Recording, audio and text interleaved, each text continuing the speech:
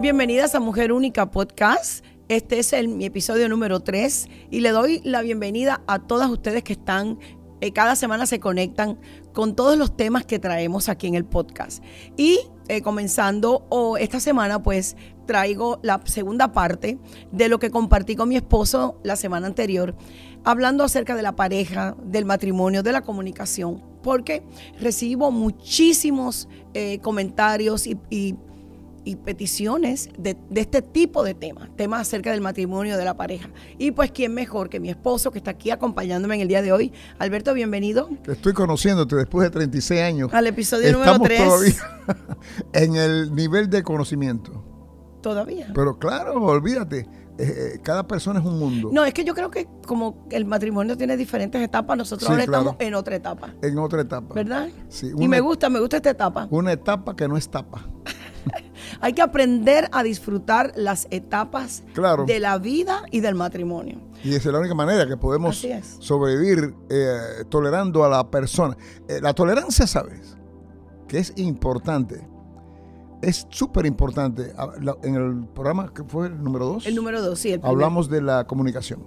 Pero la tolerancia es el yo tolerar que tú pienses diferente a mí y yo pueda todavía aceptarlo. Que tú creas diferente a mí y yo todavía pueda aceptarlo.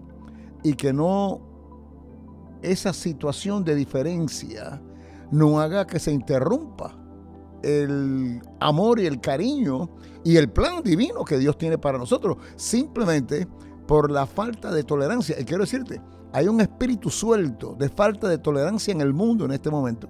Lo vemos en áreas políticas, en todo tipo de áreas. Que la gente no permite que otros piensen diferente porque los acusan de diferentes situaciones. Eso es comunismo. ¿Es comunismo? Claro. Te acusan para hacerte sentir mal y hacerte callar y robar tu derecho a compartir lo que tienes en tu corazón. Bueno, hay diferentes niveles, porque atrás de esto está el enemigo de nuestras almas, tratando de imponer ciertas cosas sobre una nueva sociedad. Y en el matrimonio, eso es el blanco preferido del diablo. Y entonces la intolerancia es parte de esto, que si tú no piensas como yo pienso, ya hay una división, ya me voy para el otro cuarto, me voy para casa de mi mamá. O me voy a divorciar. O me divorcio. Verdad. Es cierto. En vez de tratar de comunicarte para conocerse más. Tratar de resolver. Claramente. Y comprender que no siempre va a haber un 100% de conexión en todo, pero va a haber una conexión en amor y en tolerancia, no dejando que nada nos divida. Esto es, la pareja, el matrimonio es un equipo, somos dos.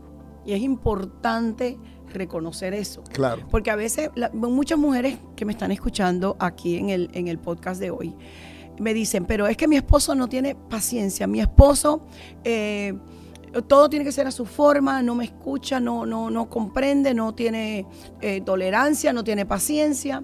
Entonces es difícil.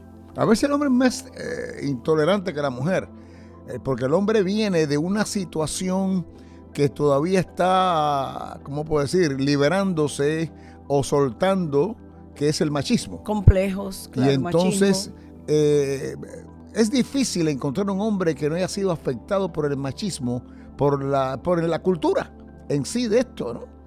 Sobre todo en el área de Latinoamérica, el hombre latinoamericano es bien machista. Hay más países que se acentúan más que otros, pero no importa, en todos los países, todos, hay esta contaminación está ahí. Pero entonces, aunque estamos en Cristo y cada vez más nos limpiamos o nos despojamos de diferentes áreas en nuestra vida, y el machismo es una de ellas, la parte de intolerancia del machismo, de que es como yo digo, aunque claramente, por favor, estoy hablando que más se ve en el hombre, pero cuando una mujer es intolerante, apaga y vámonos.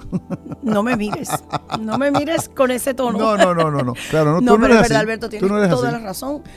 Hay que trabajar el matrimonio, hay que cultivar la relación. Y yo quiero decirte que lo más importante que tú puedes hacer por tu esposo es orar por él. Porque tú no vas a cambiar a nadie. La única persona que cambia, que tiene el poder de cambiar a tu pareja es el Espíritu Santo.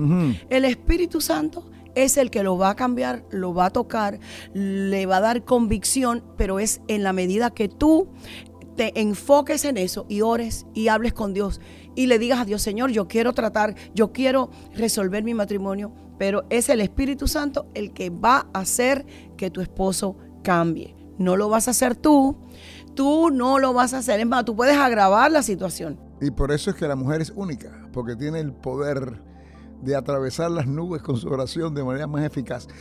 Por eso es que dicen a veces que la oración de una madre es una de las oraciones más fuertes que hay. ¿Y cuántos testimonios no tenemos de gente que ha estado perdida y que dicen, pero mi madre oraba? Y entonces vemos que hay algo especial en la mujer que la hace única. Así es. Y que la acentúa la parte materna. Y también, Alberto, tener cierta sabiduría en el área de cultivar la relación. No siempre esperar que la iniciativa la tome tu esposo, sino también tú puedes tomar la iniciativa de hacer algo diferente.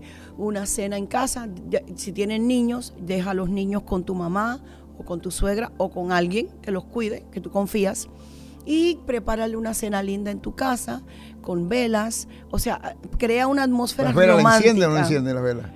Claro, chico. Enciende la vela. Crea una atmósfera romántica para tu esposo. Claro, para que él vea también, tú me entiendes, que tú estás tratando, te pones bonita, te arreglas lindo y, o sea, hacer cosas que tú tomes la iniciativa. Y que no dejes que las cosas te lastimen. Por ejemplo,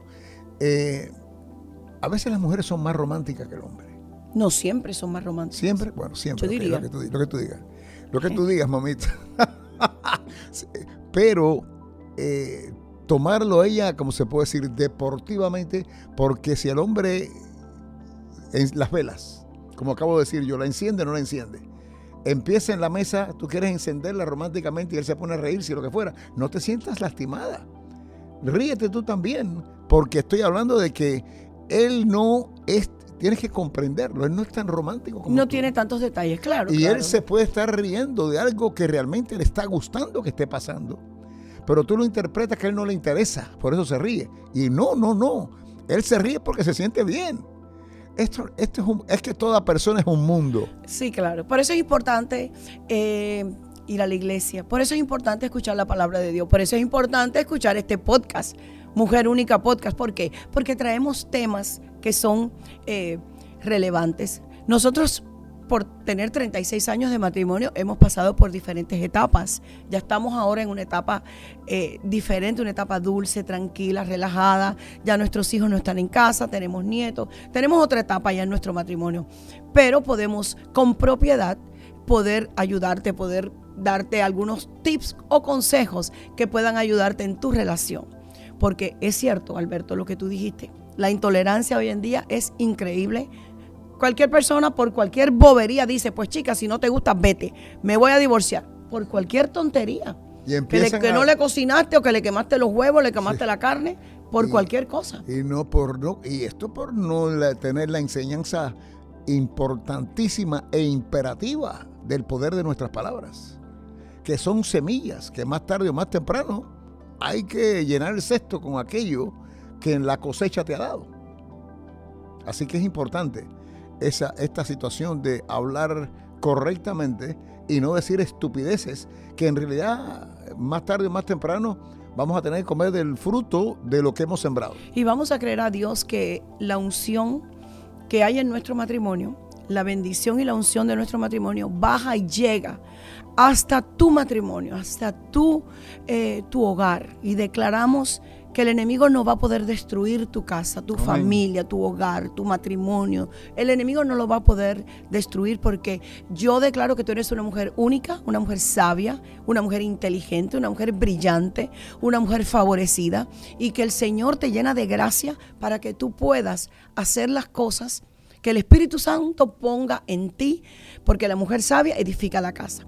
Así que, Alberto, de verdad que tremendo lo que estamos compartiendo hoy en el episodio número 3 de este podcast.